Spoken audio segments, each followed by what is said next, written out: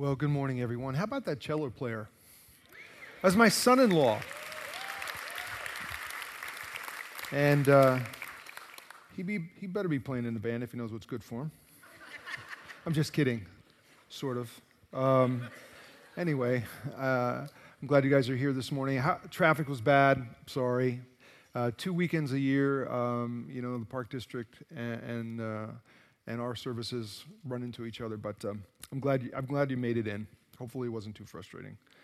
So go ahead and open your Bibles with me to the New Testament, Ephesians chapter 5. Ephesians chapter 5, and I know Kim already mentioned this, but I'll just mention it again.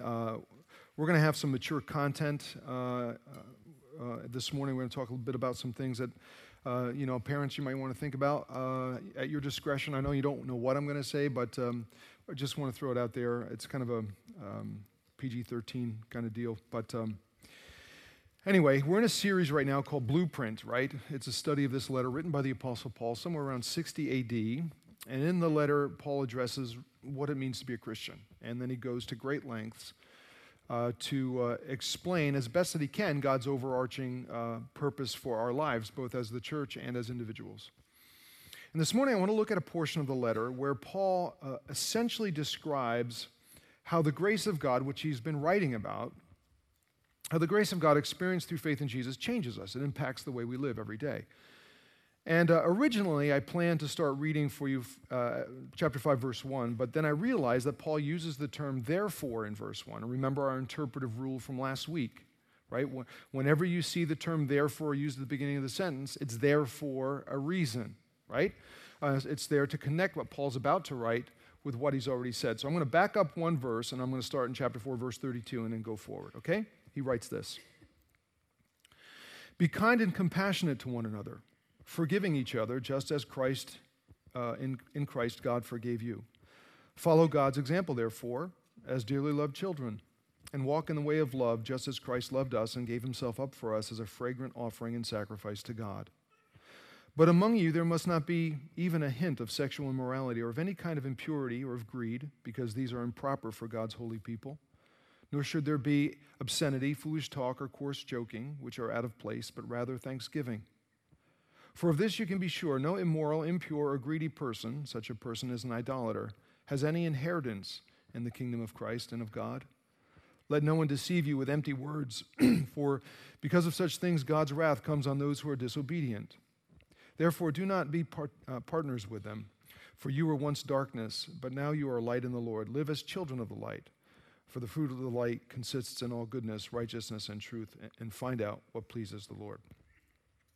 Now, once again, as we've seen him do before, Paul crams a lot of theology and then the practical implications of that theology into a relatively small section of his letter. And so once again, what we want to do in terms of interpretation is try and avoid getting bogged down in all of the details and tease out from the text his main flow of thought, the thrust of what Paul's trying to say.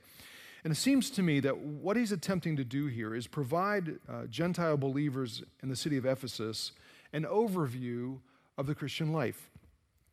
And I'm suggesting that because, Paul begins by affirming their spiritual reality, which is a reality for all Christians, right? He says to those in the church, in Christ, God forgave you. Christ loved us. He gave himself up for us as a fragrant offering and a sacrifice to God, i.e., as Christians, we are rescued, we're saved through faith in Jesus. It's because of him, because of his sacrifice for our sins, that we're graciously forgiven. And as a result, we are what? Paul says we are dearly loved children. Now remember, this spiritual reality was something that Paul stressed all the way back to the opening sentence of the letter. But back in chapter 1, he writes how in and through Jesus we experience adoption to sonship. In other words, he's saying faith in Christ brings us not just into the kingdom as citizens, not just into heaven as recipients of grace, but personal faith in Jesus brings all of us, men, women, Jews, Gentiles, into the very family of God. We are now sons and daughters. And as such, God is no longer just our creator, he is our Father in heaven. which means there is intimacy. We have intimacy with God. We have unlimited access to Him. We have an inheritance awaiting us, and we are eternally secure. We are His dearly loved children, and there's no changing that. Our Father's love will never fail. Therefore, Paul says God is our example to follow. He's our example. And it's important we don't miss the order of things here, because Paul's very, very intentional. We don't follow God's example in order to become dearly loved children. I mean, we're not earning our way into the family. We're not trying to win the Father's love. No. In Christ, we are His children, right? And it's because He loves us and the way that He loves us that we want to follow His example. We want to be like Him. We want to imitate our Father. It's what children do. In fact, that's what the Greek term here literally means. We translated example, but it literally means to imitate. What exactly has God modeled for us to imitate? Well, Paul lists at least 4 specific things here at the beginning. He says kindness, compassion, forgiveness, sacrificial love, therefore. Now, here's my Ray K summary. He's writing to those in the church, and he says, look, instead of exhibiting angry, hateful, vengeful, selfish attitudes and behaviors among one another, we're to treat each other as God, our Father, has treated us, with tenderness and mercy. We forgive others as we've been forgiven. We love unconditionally and sacrificially as God in Christ has loved us. So let's stop with that for a second. Let's think about it. I mean, if you call yourself a Christian, a follower of Jesus, do these 4 qualities characterize your life and your relationships at home, at work, school, among your neighbors, and especially here among us as we interact together as family, brothers and sisters, dearly loved children. Do those things characterize your life? And if not, why not? I mean, if God has shown me kindness and compassion, forgiveness and sacrificial love, who am I to withhold that from you? And who are you to withhold that from me? And who are we to withhold it from one another? We're not to. We're to show those things to each other. Paul continues to say, look, this is the way we're to live. This is how we're to live. He says, walk in the way of love. And in Paul's day, the Greek term for walk was often used as a metaphor for life. Why? I suppose it's because whenever you're walking, you are going somewhere. You're moving in a direction. And as you're walking towards something, conversely, you're walking away from something. Make sense? That's the imagery that Paul offers here. He's saying, as followers of Jesus, as dearly loved children, our walk, our lives are moving more and more and more toward godliness and away from the opposite, ungodliness. Or put another way, we're becoming more and more imitators of God, not imitators of the sinful, broken world in which we live. Earlier in chapter 4, Paul wrote, he said to the Ephesians, he says, you must no longer live as the other Gentiles, the unbelievers do, in the futility of their thinking and their sinful behaviors. They're darkened in their understanding. They're separated from the life of God. And then here in chapter 5, he says, among you there must not be even a hint of sexual immorality or of any kind of impurity or of greed, because these are improper for God's holy people. And then he says, don't even allow obscenities and sexual joking and innuendo to be part of your language, part of your lives. It's out of place. It's inappropriate. And, in order to better understand why Paul makes these statements, we need to recognize the nature of ancient Greco-Roman culture, especially when it came to sex. In short, it was amoral and quite sleazy, frankly. And in a large commercialized city like Ephesus, with a population of over 200,000 people, second largest city in the world in the day, business and commerce weren't the only things that occupied people's mind and time. Rampant, unbridled sexual activity was part of everyday pagan life, both secular and in some cases religious life. Why? Well, it's because by and large there were no official, socially accepted standards in place for sexual behavior. There just weren't. So premarital sex, extramarital sex, adultery, heterosexual liaisons, homosexual liaisons, male-female prostitution, incest. I mean, promiscuous behavior was everywhere. It permeated the culture. See, within first century pagan culture, there was this tendency for people to think of truth, to think of right and wrong as nothing more than personal preference. So, do whatever's right for you, whatever feels good to you. And that's what they did. And Paul's goal was to help these new Gentile believers realize that there is objective truth in this universe. There is right and there is wrong, and there is a divine standard of moral behavior given to us by our Creator for the flourishing, for the benefit, the joy, and the health of humanity. And that's why Paul says you must no longer live as the other Gentiles do, because he's saying when it comes to sexuality, God has a good, right, safe, healthier way to live, to love, and to flourish. It's not that sex is bad or wrong in and of itself. It was God's idea, right? And within the context of a committed marital relationship, it's a good, wonderful, enjoyable gift that establishes a physical, emotional, and spiritual bond between a husband and wife. And Paul is going to write about marriage a little later on in his letter. But here he's saying, look, outside of that committed relationship, outside of that context, sexual behavior can be physically, emotionally, and spiritually destructive, which is why God commands us to avoid it. And not only avoid it, Paul says what? He says, among you there must not be even a hint, a clue, an inkling of sexual immorality or of any kind of impurity, not even in your language. The Greek term we translate sexual immorality here was the term porneia. It's where we get our word pornography. And the term in the ancient world referred to any sexual relationship outside a marital commitment between a man and a woman. That's what the word meant. It was about promiscuous sexuality, promiscuous lifestyle. The second term Paul uses, we translate impurity, literally translated means dirty, filthy. And that was a term the ancient Greeks applied to sexual perversions that were present in Greco-Roman culture, including acts of rape, homosexuality, incest, and bestiality. That's what the word meant. And Paul says to his Ephesians friends, look, you got to stay away from all that stuff because it's not God's intent for you. It's not his original intent. It's sinful. It's going to hurt you, and it may hurt others. And as you can imagine, for these Gentile believers living in what was a sexually charged, anything-goes culture, this was a real challenge. This was a struggle.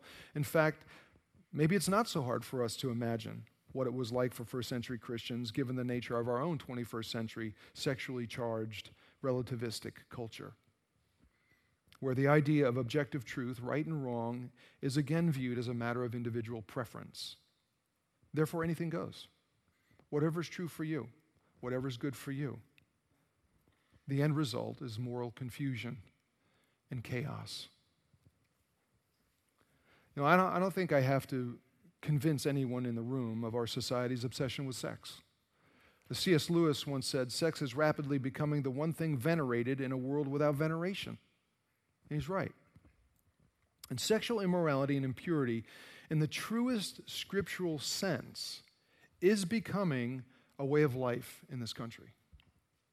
And it's leaving devastating consequences. According to experts, our hypersexualized culture makes it increasingly acceptable to objectify people, men and women alike. It contributes to sexual harassment. It's created competitive sexuality and body image issues and distortions. It supports the sex trade and trafficking. It's creating mental health issues in our young people. And for many, it leads to a debilitating compulsion. I don't know if you realize this or not, but sexual addiction is increasing in America at such a rapid rate. Newsweek magazine described it as an epidemic and portrayed it with this attention-grabbing cover photo and quote about the loss of marriages, careers, and finances, all linked to the problem. Current scientific studies validate what experts have been saying for years, that sex produces a reward-based response that is so highly addictive for some people, its effect is as potent as drugs, as cocaine, for example. And it's estimated that more than 9 million people in the United States are currently living with this addiction, spanning diverse demographics and age groups, with 40 million people a day logging on to some 4.2 million porn sites. And the lack of concern about this, the lack of concern about this amorality of our culture, the lack of concern even among Christians is troubling.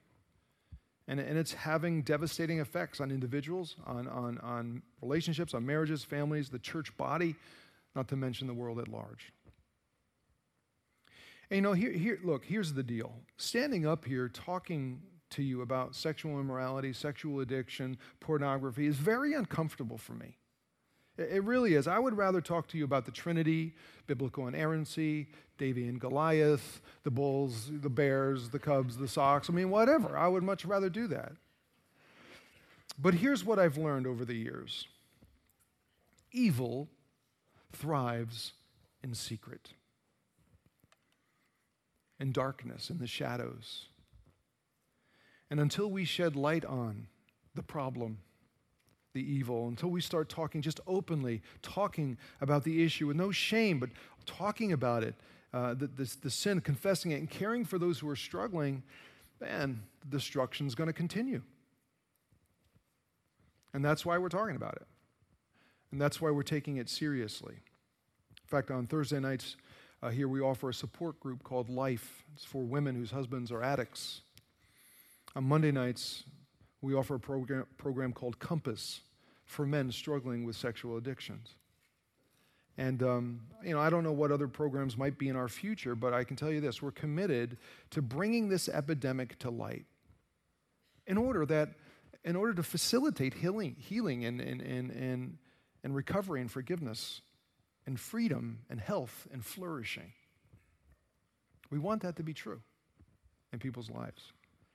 In fact, take a look at this.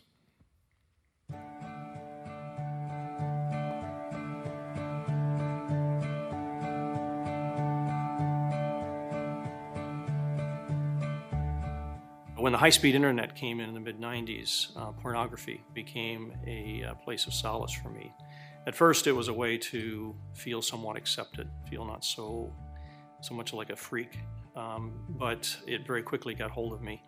And I was leading a dual life, elder in the church, leader of Bible studies, recognized at work. But I was estranged really from my family from an intimacy standpoint, both my wife and my kids, and really was getting to the point where I became suicidal. My struggle with pornography started at a very young age. A friend of mine's dad had a bunch of Playboy magazines, and so we stumbled upon them one day, and from there, it started just growing in me. It turned into something I couldn't control, something I didn't understand. Sobriety is something in Compass that we talk about a lot. And I find that sobriety is not something that I can always choose because I have this thing inside of me that's rooted really deep. But I'll tell you, one thing I can always choose every day is recovery. And choosing recovery, even sometimes when it's not fun, when things don't work out the way I always want them to, is a whole lot better than just living in isolation and living in addiction and having no hope. All through my teens, young adults, and even into adulthood, pornography, premarital sex was just all part of growing up and being a guy. This is not something that I can take care of myself. I need God. I can't do this with just me and God. I need other men to help me. I need that accountability. I need that community. Addiction thrives in isolation, which is one of the hardest parts about this. As addiction takes over, we become more and more isolated, thinking that I'm the only one with this problem and there's nothing I can do about it. Recovery thrives in community. With God's help and with the help of my community, I have overcome this addiction. This is where the healing begins. Oh, this is where the healing starts. When you come to where you're broken within, the light meets the dark. The light meets the dark. There is victory over pornography. There is victory over sexual addiction. There is hope. I invite you to experience recovery if this is a problem for you. Thanks.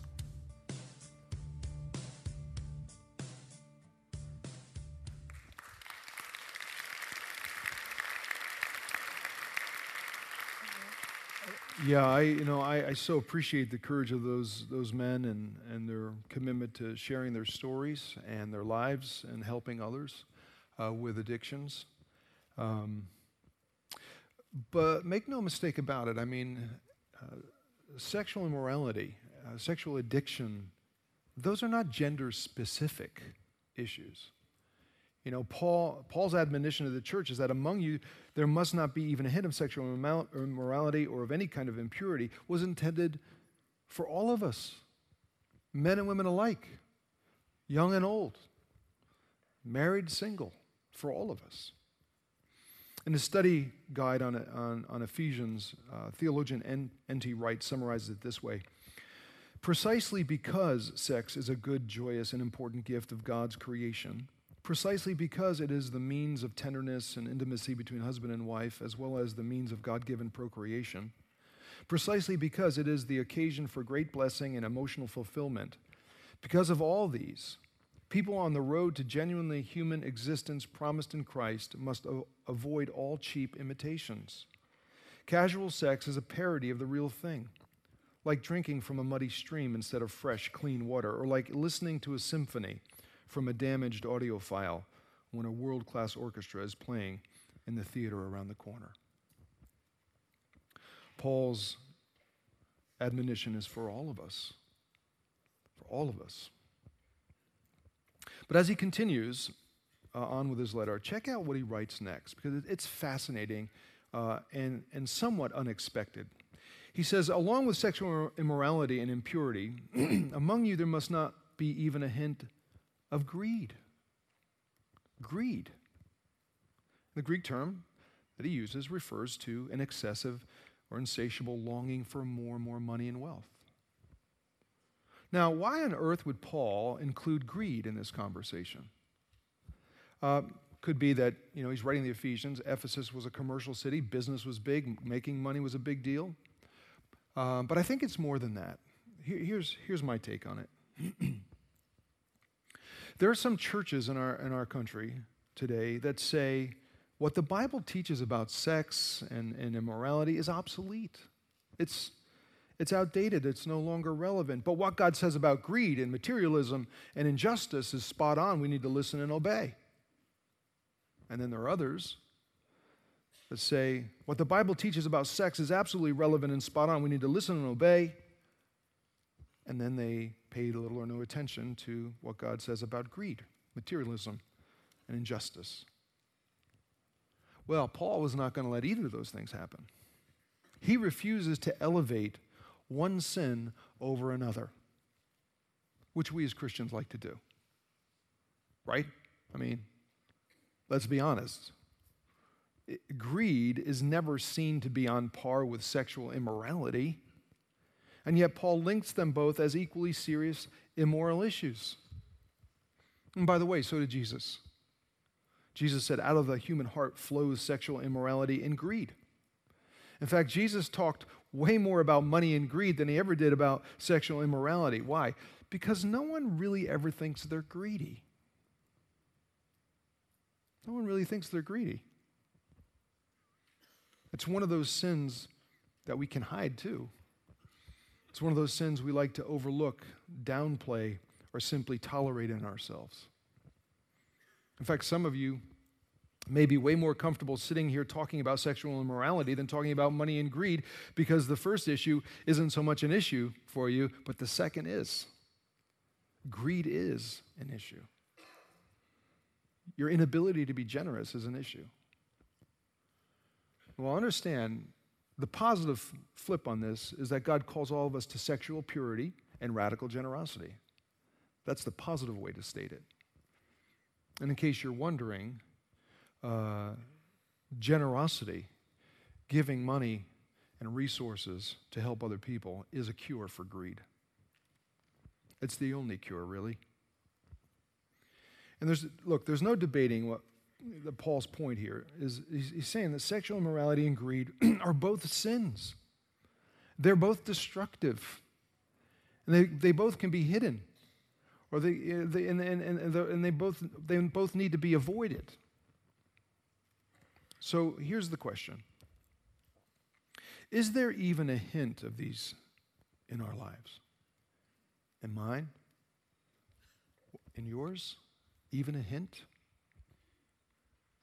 Here's our warning. Paul writes, he says, "For of this you can be sure, no immoral, impure, greedy person," such a person is an idolater, in other words, they worship money more than God, "has any inheritance in the kingdom of Christ and of God." What is he saying?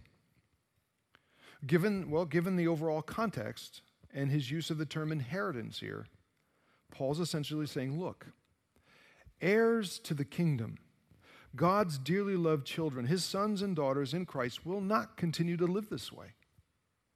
In greed and immorality, they won't. Why? Because when you experience the kindness, the compassion, the forgiveness, and the sacrificial love of God, it changes a person.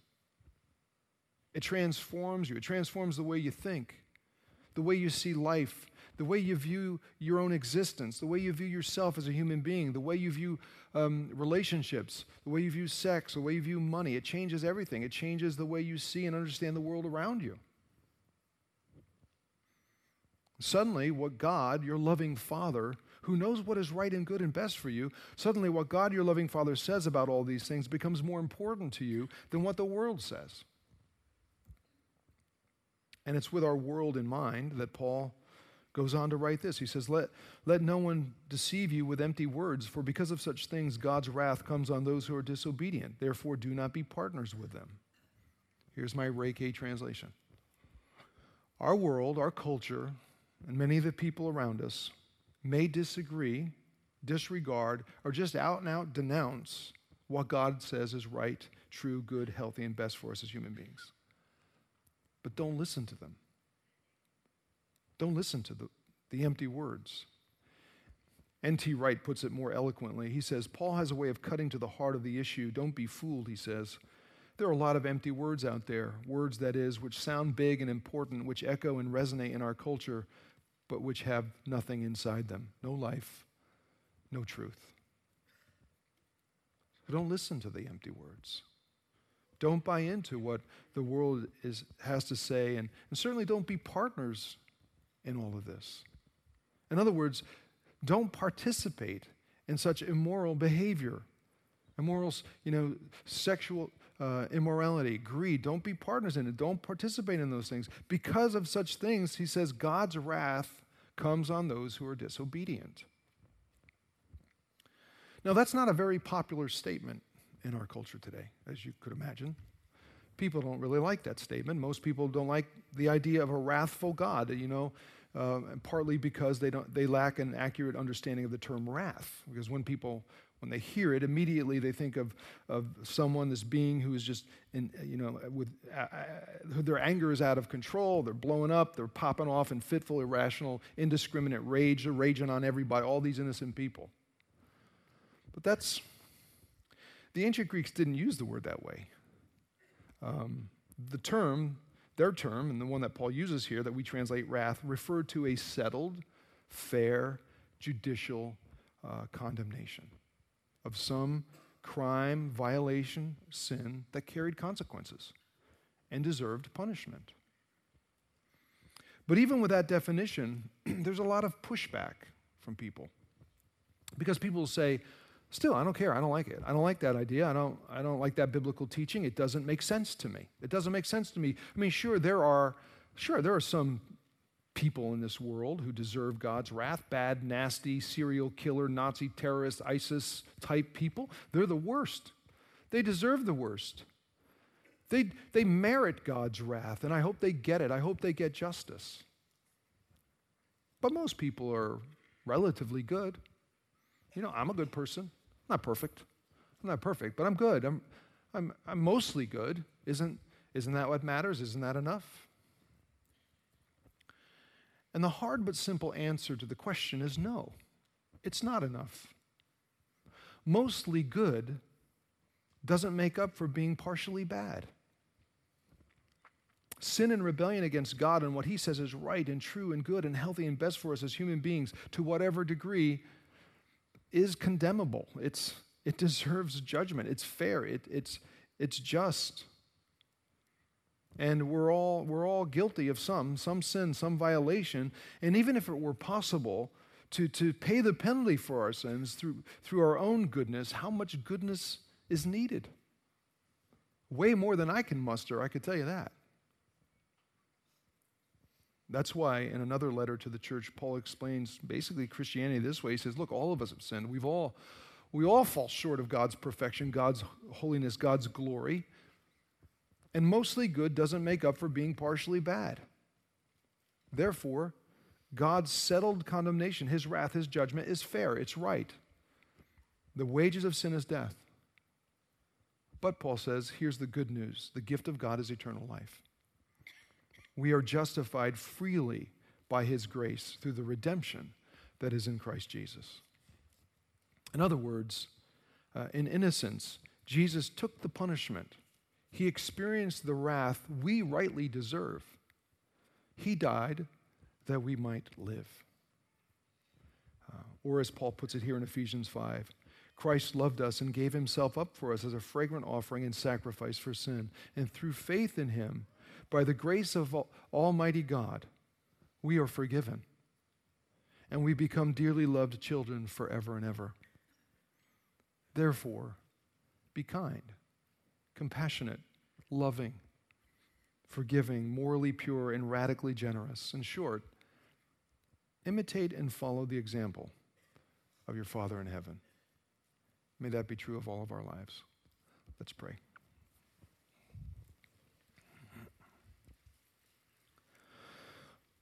Our Father, there are some issues in life that it's easy for us to talk about, and we're willing to do it.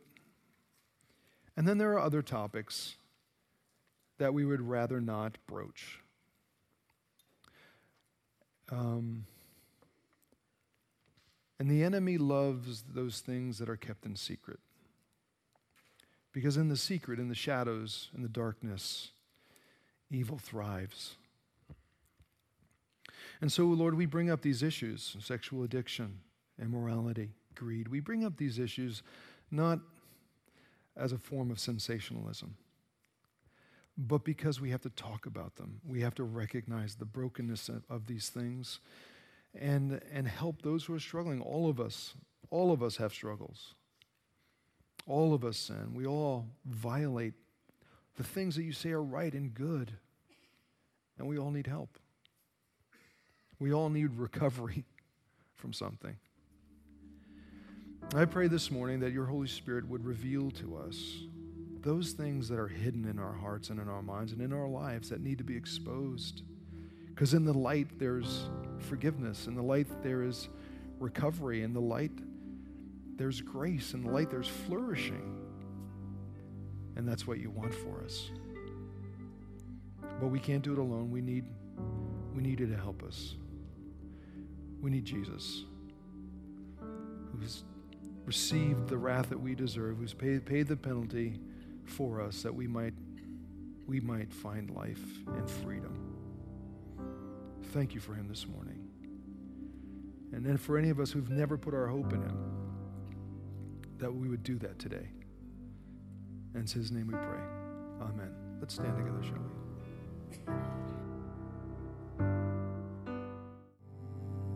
I want to thank you for joining us this morning, and just a reminder, we have Recovery Mondays every week, and if there's something in your life that you need help with, find the recovery group that fits your needs, because we need to help each other through these things, yeah? So we have Compass on Monday nights along with some other recovery programs, and we have Life on Thursday nights. But here's the thing. I want to make sure we're clear on this, because Paul wants us to be clear on it in his letter. The first 3 chapters of the letter, he talks all about grace and Jesus and who we are in Christ and all these things. And it's not until the later chapters that he really begins to unpack some of the practical implications. Why is that? You know why? Because we don't become Christians by doing those things. This comes first. Grace comes first. And then because of God's grace and our love for him and our understanding of that he wants the best for us, out of love, we respond with these life changes. And through the power of his Spirit, there's transformation and change. But we don't practice morality and generosity and all these things in order to earn the Father's love. No. We're loved as children. And because of that, we imitate our Father in heaven. That's what it means to be a Christian. I hope you guys get it. And if not, talk to someone you know from Parkview, or come up following the service, talk to some of our prayer folks who will be up here following when we're done, okay? And thanks for being here. Come back next week, and we'll continue on. And I hope you have a great week. Let me pray for us. And now, Lord, I pray that as the church leaves the building, that we would go with a great sense of your love and a great sense of peace, knowing that your love for us will never change. It'll never falter, it'll never fade, for we are your dearly loved children. May we, by your power and the work of your Spirit, live our lives in such a way, with such compassion and forgiveness and love and mercy, with purity and generosity, that our world sees the difference and in us sees Jesus. Our desire is to point people to him. And so may your hand of grace and strength and power rest on your people today. In Jesus' name, amen. Thanks for being here, folks. See you next week.